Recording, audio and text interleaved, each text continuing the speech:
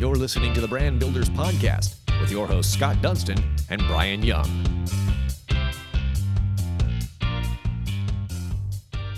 Welcome to another episode of the award-winning Brand Builders Podcast powered by the Dunston Group. My name is Brian Young, and we are here with the president of the Dunston Group, Scott Dunston. And if you are a person on LinkedIn and you are not connected with Jay, a gunzo, then you need to be, because this is a person that's not only a podcast host, but it's somebody that brings the energy. He will challenge you to be a better person, but it's somebody that can educate you on a daily basis. And in a world of social media where there are a lot of people that want to pat their back, they want to talk about how great they are, they're not educating people. They're not challenging people. They're not trying to make other people better. And that is what Jay is all about. And that's how I got connected with him. And I'm so excited that he's going to join us on this episode of the Brand Builders Podcast. Let's talk a little bit about Jay. Now, it's been said that good marketing in today's world is all about storytelling. We talk about that a lot.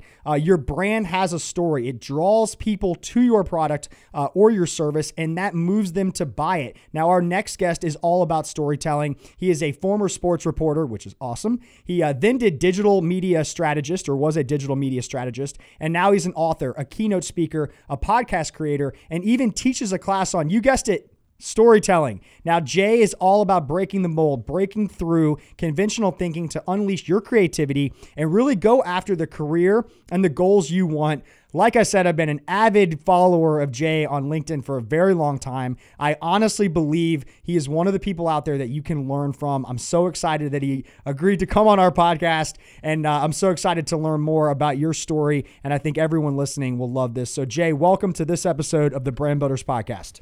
Brian, that was too nice. Thank you for having me. And hey, Scott. And by the way, to both of you, I don't know which number episode this will be, but you're coming up on 200. And as a podcaster multiple times over, that is no small feat. So congratulations to both of you. Thank you, man. Thank you. We appreciate it. We appreciate you being here, and I'm excited to hear what you have to say.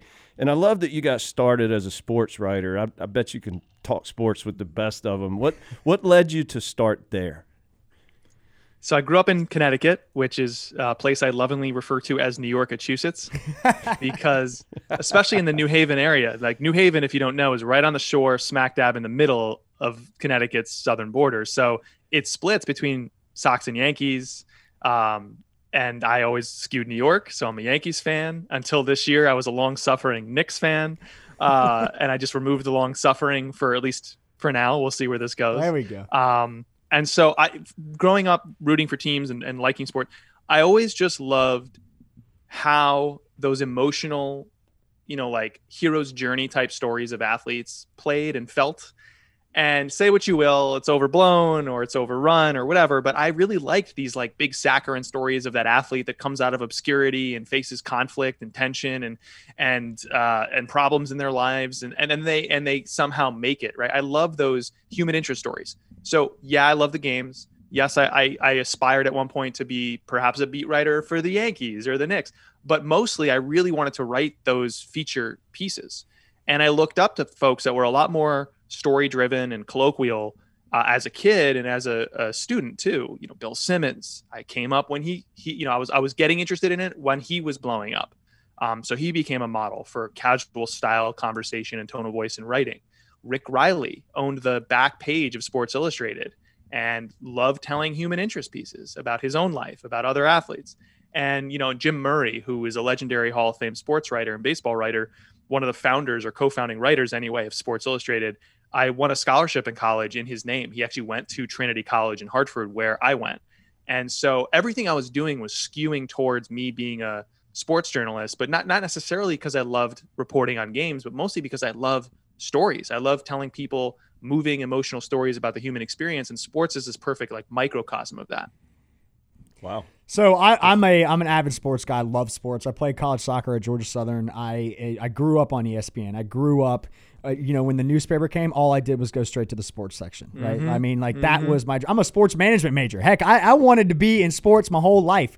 You mentioned something great about that, though, and it's all about storytelling. And my wife would tell you she doesn't want to sit down and watch ESPN with me at all unless there's one show, and it's called E60. And she wants to know about the stories. She wants to know about the journey, and that excites her and excites me. I love hearing that. And that, to me, kind of created kind of your journey. Now you've worked at places like, Google as a digital media strategist. You were head of content for HubSpot.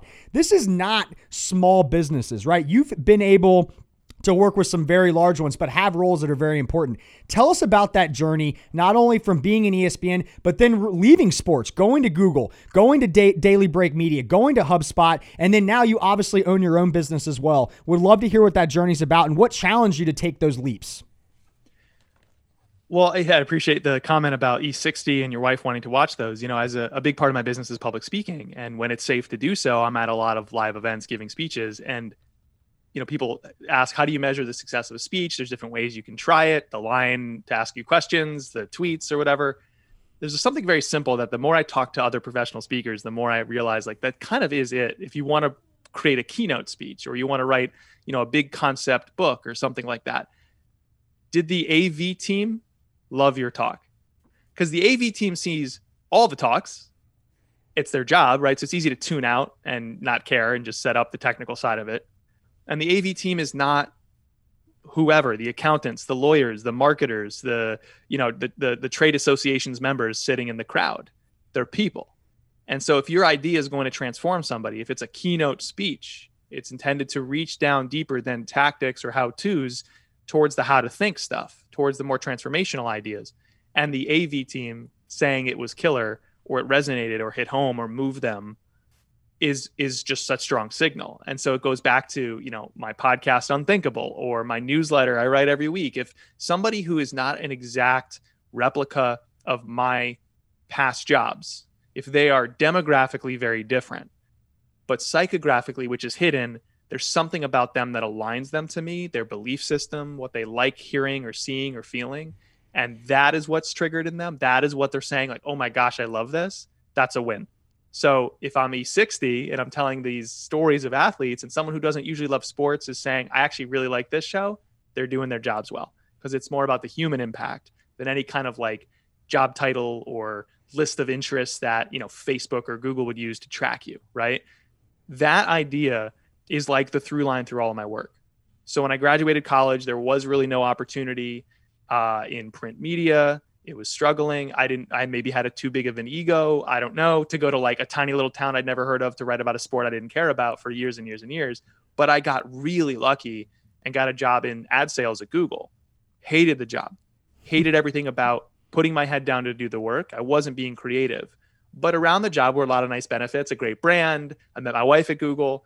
It's just that, so I saw business and I thought, well, I actually don't mind business. I was an intern at ESPN's PR department. So I saw how storytelling has a place in business. There's not much of it the way we experience it elsewhere. My storytelling hero is Anthony Bourdain. I aspire, my grand delusion is to be like an Anthony Bourdain type storyteller, but in the business world. Because most business advice is, well-worn tips and tricks that you find everywhere from the same 1,000 experts. Then vapid career advice that's better off as an Instagram post than an entire book, but someone's trying to make money and be famous and be an influencer. Then shock jock, fast-paced Facebook, Apple, Amazon, Google chatter once again. Or now I guess it's Elon Musk related and Bitcoin related. So I've just had enough of that. We all get profound meaning or want to from the day-to-day work that we have. Well, Bourdain told profound meaningful stories from people's seemingly day-to-day, the food truck, the grandma's kitchen, right? Parts Unknown was the name of his CNN show. It wasn't really about the exotic locations. That wasn't the unknown part, so much as him sitting with someone you think you knew and getting to a part you didn't by asking great questions and telling great stories. Well, there's such a need for that in the workplace. So that's what I aspire to do. I love that. And so tell me about, from that standpoint, you always talk about storytelling. And when we started this podcast, the reason we started this podcast was not to get ourselves attention or be out there in the media, or even to be we're going to get introduced to somebody that's incredible. It was as simple as saying the community members, the people we work with have amazing stories. And when we sit down and have that conversation, we said, wow, if we were to recorded that could have been powerful. That could have helped somebody. That could have moved somebody. That could have changed somebody. And that was the whole basis of our podcast. And that's why we started it, was to tell these stories, dive deep into the brands. People might know all the brands that we have on our podcast. but do they really know them? Like, do they really know what's going on? And so I'm pretty fascinated by that. Now, in 2015, you started Unthinkable Media, I believe. Tell us about what Unthinkable Media is. And now you've been doing that journey for 5.5 years and would love to know about that Sure. journey. Yeah, my last in-house job was at a venture capital firm where I was their VP of brand. So at that point, I'd been to a giant global company in Google, a company about to go public in HubSpot, a tiny little startup no one's ever heard of, but I learned a lot from in Daily Break Media, and now VC. So massive, mid-sized, tiny, and then the kind of stepping to the side of the arena, so to speak, to view the entirety of the innovation economy with VC. I literally had nowhere else to go. I had to start my own thing. And I always thought to myself, well, if you're starting your own thing, because I was in software, you have to have some kind of product. You have to go raise capital. You have to have a team. I was always shying away from creating content. Well, there's this great movement now happening, whether you call it the creator economy, or my friend Joe Polizzi has a media company called The Tilt, which is helping people turn from content creators into content entrepreneurs. And that's the phrase, content entrepreneurship. So that's kind of what Unthinkable Media is. It's my sort of legal entity for this content entrepreneurship journey that I'm on. And it started very simply. It started with a podcast similar to you guys called Unthinkable.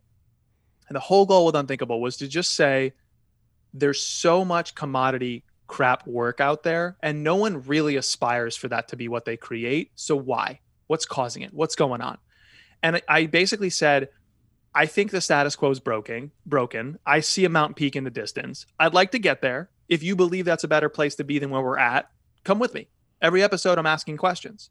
So like the very first episode was called Quality versus Quantity, because I was in marketing for most of my career, and people debate, should you publish a quantity of content or quality? And it's kind of a false decision. It's fraud, right? So I was like, let me try and figure this out. I'm going to go on a journey to investigate. I'm going to act like an investigator instead of act like an expert. And purely by accident at that point, I assure you, people seemed really fired up about that concept, about the way I approached the work. Yes, and also told the stories. And I just have learned over the last 5.5 years that, like, if you feel frustrated, if there is something you see as broken, the way you can use content and creativity to fix it is to raise your hand and say, I don't have all the answers, but I'd like to figure it out. I am not an expert. I'm an explorer. Join me. And so I've just sort of seen that play out in multiple like permutations through my work as an entrepreneur. Like I mentioned Unthinkable, that's where it started. But people started asking me to create shows for them. And that's always the conversation I have with clients is like, that's how we're orienting your show. It's what's broken. The show is a vehicle. Creativity is a vehicle to lead, to fix things. It's a problem-solving approach, not because you already know the answers, but because you'd like to find some. And people subscribe for the journey. So it plays out with client shows. It plays out with the keynote speeches I give.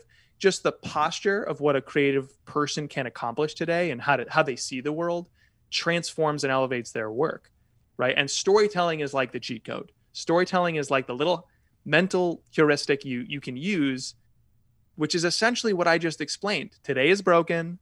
That would be better. There's obstacles in the way, right? How do we get over those obstacles? Join me. Like I didn't really say anything there, but that's kind of like a Mad Lib-esque story. Because if you don't have tension or conflict, you don't really have a story. So stories are problem-solving vehicles. Creativity is a problem-solving vehicle. And my sort of purview, the personal professional mission I've given to myself and remind myself of every single day is I want to help people make what matters most to them, their careers, their companies, their communities, because there's too much commodity crap out there. How do I do that? I don't know. I'm on the hunt for it. Every project is me trying to figure that out. So join me. And that's my overture to the world. You have a sign that's right behind you that's pretty cool. And I want to ask you a little bit more about that. So it says, don't market more, matter more. Tell me what that means to you and how companies and leaders can take that advice and implement it in their daily life. I think it's very simple. We all know some people, and thanks to the internet, it's easy to reach and participate in the people, the community, the tribe you'd like to serve. And I think that's what great marketing is today. It's not about who arrives, it's about who stays. It's participation, not promotion. Because if you're not a part of that community, how do you hope to serve them? And so our mission as entrepreneurs, as marketers, as creative leaders is not to market more. There's like too much over marketing of commodity junk. It's to matter more. It's to turn to the people we can already reach, the people who already probably like us or at least know us, and give them something that transforms them and helps them in such a way that they both get closer to us and go get us more people who we'd like to serve, who are just like them for free. And so like in marketing, you think about the funnel. Top of the funnel is where we usually retreat. We need more awareness. Fill the top of the funnel and trickling out the bottom are some customers or advocates. I think of it more as concentric circles, where the goal is not the broadening of everything. The goal is bringing people closer to the center where you stand, superfans. And so maybe one radius out from superfans is a loyal audience, and one radius out from them and the bigger circle is, some sort of passive audience. Maybe the outermost circle is total strangers. Most marketing looks like running around the world trying to convince total strangers to look our way and or like us and act in a way that benefits us. That's inefficient and expensive, let alone the human component, which is it makes no sense relationship-wise. It is far more effective for your business, and it makes way more sense from a human-to-human standpoint to start with a small number of people who like you already and give them a reason to love you, give them a reason to evangelize you, speak to their soul. Go deeper than like it's useful content for marketers, for example, to putting your finger on the personal and passionate reason that they do marketing. And again, back to storytelling. That's what that does. Because you say to the world, the way you're doing marketing is broken. You feel it. I feel it. Maybe you can't say it out loud. Fine. I'll say it out loud. This is terrible. Why are we doing it this way? Don't you think it should be that way instead? Okay, cool. That's what our content is for. That's what our product is for. That's what our service is for. We exist to solve that problem. Join us on this journey. And as you accrue more super fans, what you'll find is you spend almost no time, if any time at all, trying to get total strangers on the outermost circle to you, because that's the job of the super fan. They can't stop evangelizing what you're doing. And that's free. That's amazing, right? And it's like this weird synapse doesn't fire in marketers or business leaders' brains where we know this logically, but we don't do it. That's what it means to stop marketing more and try to matter more. What big brand would you say has mastered that thought process? I think almost any big brand that you see thriving today has put their finger on that in the past, and that's why they're big. Got it. And I think it's almost, to me, it's really difficult to learn from any big brands because most of what they're doing is they're sitting atop a pile of riches, benefiting from the body of work that preceded whatever the people there are doing today. It's far more telling to watch people that have no cachet, that haven't built up or accrued the brand affinity and are now starting to gain it. I think about a company out of Indianapolis called Lessonly, which is a B2B software company. They sell tools to help you train sales and customer support people on your team. And they told me they have 79 competitors in North America alone. And all of them do marketing the same way. And Lessonly did too when they started. It's like tips and tricks for salespeople, interviews with sales executives and sales coaches. And Lessonly decided about a year and a half ago, 2 years ago, to own a theme in the market, which was wrapped in a story. The theme is practice. So what they realized was their most successful customers use a product feature suite in their platform labeled practice. Their most productive sales conversations were with people that talked about the value of practice for sales teams. And nobody out there was talking about it. And so the change, and that's what storytelling is, right? It's a process of change. You get over certain tension, solve a problem. The change they wanted to make was elevate the role of practice in sales. Because if they could own that theme outright in the market, number one, it benefits them. And if they could push for that change, number two, it benefits salespeople. So they started with a podcast called Practice First. And sure, they interview salespeople occasionally, but like their first season is mostly Olympians and sommeliers and entrepreneurs. Like, how do you practice your craft? What can we learn as salespeople? Because our job is about practice too. Because if you practice better, you sell better. So rather than teach you how to sell better, they looked at the first principle of it. The problem, the status quo, was most human beings in sales think it's like a gift. You have the gift of gab, or they think it's about the script. Give me the knowledge or the answer or the technique, third party or coach or boss. But what Lessonly believed was, no, it's a craft. It's about practice. And so if you learn how to be a world-class practicer at sales and probably borrow from outside of sales, you'll thrive. And so now they have all these tangential products, or what if you're developing a show, you call these IP extensions. It's the core concept manifest differently or more deeply elsewhere. So from the podcast, they went to a research report, a live event, an online event series, newsletter content, social media content, all these things. So you look at them now and they seem prolific, but it really started with just having this one core story. And this idea of like, this is when they say thought leadership, we've lost what that means. We think it's about the thoughts. It's actually about the leadership. And leadership is usually saying, I don't know the answers. We think of a thought leader as someone who has answers. No, I think the best experts to follow self-identify as explorers. And that's really what Lessonly was able to do. So to me, they're like a really great case study of how to use storytelling, use tension, use high impact content like a show to affect change, to matter more instead of market more. That's brilliant. I have a question. When you are creating your content, not only for your podcast, but what you just explained with that organization, what goes through your head when you're about to produce content that you are putting out on the different platforms? Do you almost have kind of a checklist, right? I've heard from a lot of different people that have different, ideas, whether it's will it make me money? Will it educate? Will it make someone laugh? And if it's not one of those three things, then I'm not posting it. What goes through your mind when you're creating content, and how have you become, like I said, in my mind, like everything you put out there, I kind of tag you, right? Like I'm going to see what Jay's going to put out there because I know it will elevate who I am, not only as a person, but I'm going to learn from it, right? And look, I follow a lot of different people for a lot of different reasons, but that's kind of why I follow you. And that's, I guess I'm now like your super spreader or whatever you were calling it. So tell me about that. Like what goes through your mind when you're putting out content, and how do you kind of deem that a success?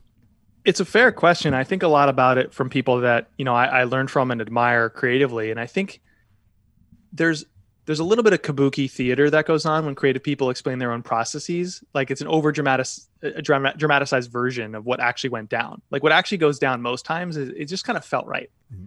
All right. So how do we get to the point where what just feels right is probably right, is worth pursuing?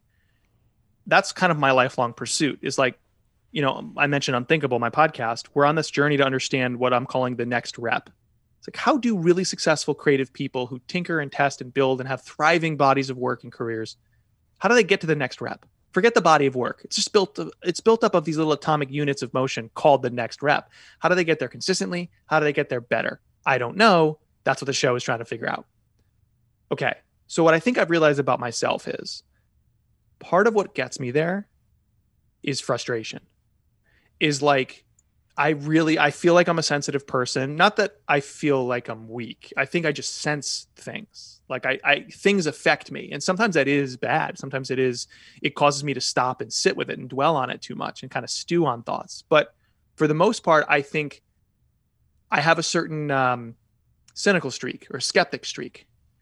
And that causes me to look at what most people just do because it's the best practice and be like, that sucks though. But like, that's broken, but like, that feels bad on the receiving end. Why are we doing this? And most of us are able to shrug it off, and I'm not. And so how do I parlay frustration now into creativity? And it's like, I think it's just good storytelling. You sort of lean into the pain and the problem to springboard back towards a solution. And you can see this playing out in things that are popular on social media. They go too far into the tension. They go too far. They don't really have a solution. They're fighting against stuff without fighting for anything, because that's what spreads and that's what the algorithm rewards. But if I'm trying to help you think differently or better or feel a certain thing, I have to move you towards a solution, which is why I keep coming back to stories, because it's the path to it. So the analogy I'd use is, if you do this enough, it just feels right. But if you're just getting started, think of it this way. If creativity is like a raging fire and your curiosity is the kindling for it, then your frustration can be a match. And the goal is not to sit there holding the match and just be frustrated all the time. Because if you sit there holding a match, you're going to get burnt, right? The goal is to start going, that is terrible, and then turn it into frustration. In other words, light the kindling. Why? Is that how we do anything in this sector, community, society? Like, why is that the way we do it? What does history say? What does the science say? Can I talk to people? Can I participate in the community? I'm going to turn this frustration into curiosity and pursue and investigate something. I don't know. And then this raging fire that develops is your constant pursuit of that. It's not like the muse struck you and it's lightning striking the kindling. No, it was much more intentional. And I think we all are frustrated by stuff, and we're all capable of just like shipping work in order to learn instead of being like, I already understand it, here's my answers. It's like, no, my writing is the act of trying to understand. So if you're receiving something that resonates from me, thank you for saying that, by the way. I think it's that you're receiving the byproduct of a lot of reps of me like lighting a match, lighting the kindling, seeing what catches fire, and then doing it again and again and again. And I think what most people do is they either don't light the match and they like stuff down their frustration because they're like, well, this is the way it's done. They just accept the convention, or they light the match and they just sit there holding it. And over time, I think that burns you. I totally agree. What would be your advice for just content in general through multiple different platforms? You look at this infatuation with likes, comments, followers. What you mentioned earlier in this podcast is brilliant when it comes to you need to create an audience that loves you for who you are, right? An audience that follows you, not just trying to be, a little bit of everything, but you need to have that core, and that's how you're going to truly build that business. How do we change the way that we look at social media? Because it doesn't have to necessarily be an influencer, but if you look at young kids, right? They're not only going to school and necessarily getting bullied or getting judged on. Now it's how many followers do I have? Can I get on TikTok? Could I go do something stupid and still get 1 million views and feel proud about myself? What are we going to do as a society to get away from those types of tools that Instagram and LinkedIn and all these places, they can say whatever they want. It was built that way, right? It was built for you to go like, oh, I hope I get a lot of likes here. Or, oh, I hope I get a lot of comments. And if you don't, you feel like, oh, I'm a failure, when you might have spent 5 hours trying to think about that post. How do we change the way we think so it's more about, like your sign says, don't market more, matter more? Well, there's two ways to look at that question. So one is the societal implications, and the other is, my kind of home base, which is people's careers and companies. And I'm eminently more qualified, I think, to speak to the latter. But just to touch on the former really quick, these are advertising networks, and we've lost sight of that. These are systems built up to accrue inventory and monetize it with ad sales. And that's it. That's what a social network is. It's actually not about the social network. It's not about the connections. It's about every single thing they do, including establishing your network and creating a sense of connection, is to then sell some metrics to advertisers or some data to make money. And so the healthier view on that, the healthier approach to creativity online is you're treating these third parties, YouTube, LinkedIn, Twitter, Facebook, etc., like what they are, which is at best, they are landlords who rent to you. Now we can go back into the business world. Because if you're building your business and your audience based on something you're renting, that landlord can change the rules, can increase what it costs, can kick you out of the building at any point. And recent history is littered with examples. Like as I was sort of understanding and figuring out my career in marketing early on, I saw lots of brands build Facebook brand pages. All these followers, they paid for it. They paid for technology to build into their pages. They paid for creative and talent and labor to build up. And then what happened is Facebook said, you're building on our platform. We're not seeing any of that revenue. And I know you have 100,000 likes on your brand page. We are now going to restrict the organic reach. You can probably reach maybe 1%. This is like back in 2012 where I'm speaking from. So I don't even know what it is now. I've deleted my Facebook page years ago and my Facebook account. But they restricted that. So now what do you have to do? You have to pay Facebook to advertise to people who said, I'd like to see your content. The landlord changed the rules. And everybody is continuing to repeat that same exact problem. People are so excited about whatever, Clubhouse and TikTok. LinkedIn has been around for a while in the business world. Now people are writing newsletters exclusive to LinkedIn. It's the height of insanity because you don't control it. These are outposts. You're borrowing your time there. So you're playing, I'm not going to mix some metaphors from an earlier answer here, but you're playing with fire, not the good kind here, not the creative kind. You're going to get burnt. Like history has shown that. So what we need to do is own our experience, own our platform, take responsibility for saying, yeah, you know what? It's easier to reach people over here, but unless they're coming back to my website or my email list, I am incredibly vulnerable. And what's going to happen is people will hear this. Let's say out of 100 people who hear this, one person will change their behavior, 99 won't. And of those 99, 55 of them are going to get completely burned. And so now you're gambling. The odds are slightly against you. And the longer you play that game, the more likely it is you're going to lose and you're going to be up in arms. How could they do that? It's what they are. we like back to sports. Who was it? Was it Nolan Richardson from Arkansas football? Who had that famous rant? No, Dennis Green, I think, who was like, they are who we thought we were. Yes, they are who that's we exactly thought they what it were. was. Yep. Dennis Green, the football coach. They are who we thought they were. That's social media. And yet there go more people so excited about Clubhouse, so excited about TikTok. This time it's different. What a warm community. Oh my gosh, I heard a media executive say our strongest asset we own aside from our website is our Facebook page. You don't own that, sir. I'm sorry. It's just, this is bananas and we have to stop. Wow. That's a great answer, man. Really great perspective as well. Can we find some of this information and thought process within your new book, Break the Wheel? So the hard thing about writing a book is you get better at speaking to the concepts in the book after the book is published, right? So you're like, wow, if I wrote it again today, it'd be 10x as good.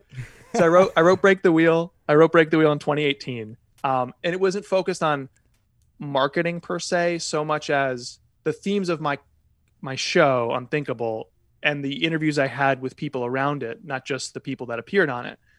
It really showed me that the problem I was seeing in marketing, which was also persistent in other professions, needed to be diagnosed and addressed, which is this over-reliance on best practices, or at least the perceived convention and best practice. And so you have this, like what I call this ever-spinning wheel of like a best practice is on top today, or a channel, or a trend, or this is the conventional wisdom we've been clinging to for years. And eventually there's another one and another one and another one. And our attempt is always to like reach out to the next spoke on that wheel as it comes up faster and faster and trend hop, or cling to the spoke of our choosing, the convention. And then we get crushed as the world turns, or more likely it's like that wheel spins out of control. So we're like all over the place, chaotically driven by reactive work. And, you know, my assessment was there's some real problems with best practices. Namely, you're missing these like key variables when you're making choices that are present in your situation, and not the experts, and not the past version of your business, and not the guru who benefits from being on all these new channels and telling you should be too. Like, we're making these poor choices that are uninformed. And when you're missing some key variables, the best you can get to is an approximation of what you should have done. Is like, it's good enough. And so that's why there's a lot of good enough commodity, basic, average work out there. So I think some of these channels, to your question, Scott, are parts of the culprit, are parts of the problem. Like if you were to look at this wheel, one spoke is colored Facebook, one spoke is colored, you know what I mean? Like, so they perpetuate the problem, and it's so enticing that I think we struggle even more to remove ourselves from the wheel, smash it to bits, and go make a better choice than this like perceived or handed down knowledge. Yeah, I think about this all the time, and we're not on TikTok, and I was invited to Clubhouse, and I didn't participate that much at all. Wait, you're not on TikTok? Brian, but you have to be I know. on TikTok. Your brand must be on TikTok. We're missing out. You have to be. We're missing out. You didn't know that? You have to be. It's mandatory. It's unbelievable. Now. I mean, and that's the thought process. I had this conversation a lot. I have a 3-year-old and I have a 10-month-old, and I can't wait till they're, well, I take it back. I don't want them to grow up right now, but when they are older, I just envision this conversation that goes like this. Dad, why in the hell did you put every single picture of me, every single thing that we did? Why did you put all this stuff on a social media channel? First off, why the hell did you even share all your information on social media? Are you an idiot?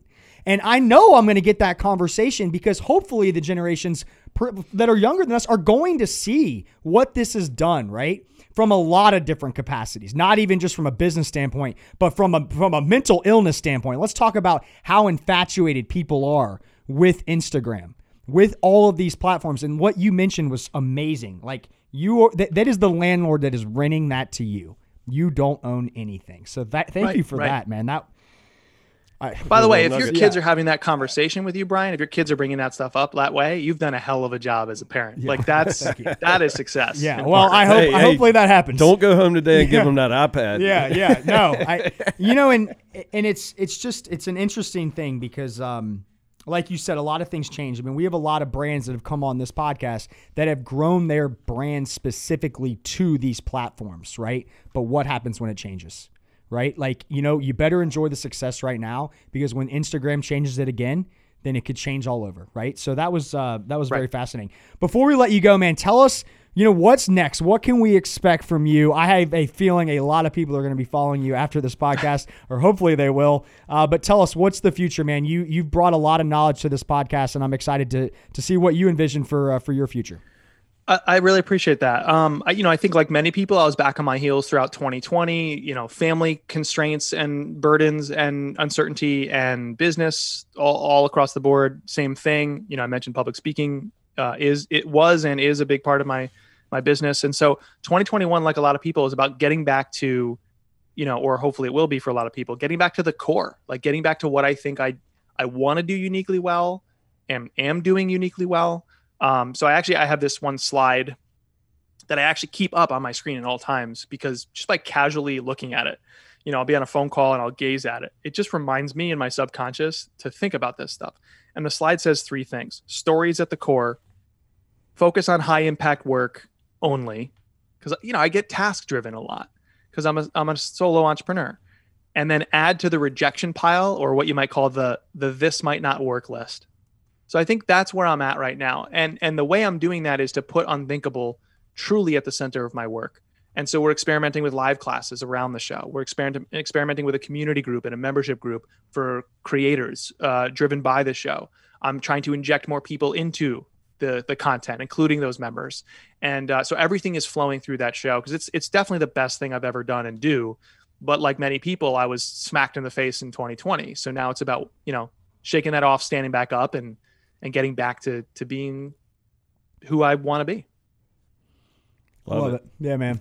I joke about, I don't know if you've ever read the book called The Energy Bus, but On the Energy Bus, it's a great book. You should read it. It's all about positive energy and creating an environment where your circle is people that will influence you in a positive way. But ultimately, it makes you realize that there is no room for negative. There is no room for negativity. There's no room for negative people. And if they're in your circle, you need your circle to be smaller, or you need to get them the hell out of your circle. And there's a key part in there is where you take these little sticky notes and you can put them that kind of remind you of certain things. One of them is basically no energy vampires allowed on my bus. And I have that there. I'm going to take your 3 and put that there as well, because I think it's brilliant. It's brilliant for what we do, but I love how that will challenge you and keep you, focused. And there's a lot of things that happen every single day. But if you have this, that's at the core. And like you said, stories are at the core. So that's really cool, man. I really appreciate you joining us on here. Like I said, I've been an avid fan. I learned so much. I think my head hurts right now, to be honest, but I think there'll be a lot of people that will learn a lot from you. And I wish you the most success ever. Like I always mention, if you are listening, please like, share, comment. Go check out Jay. He's awesome. It will be somebody that you will continue to come back to. And I just really appreciate you joining us on this episode of the Brand Builders Podcast. Thank you so much, guys. Thank you, Jay. That was awesome. Until next time, you've been listening to this episode of the Brand Builders Podcast. You've been listening to the Brand Builders Podcast, brought to you by the Dunston Group with your host, Scott Dunston and Brian Young. For branded merchandise and apparel that makes first impressions and ones that last, check out the Dunston Group at dunstongroup.com.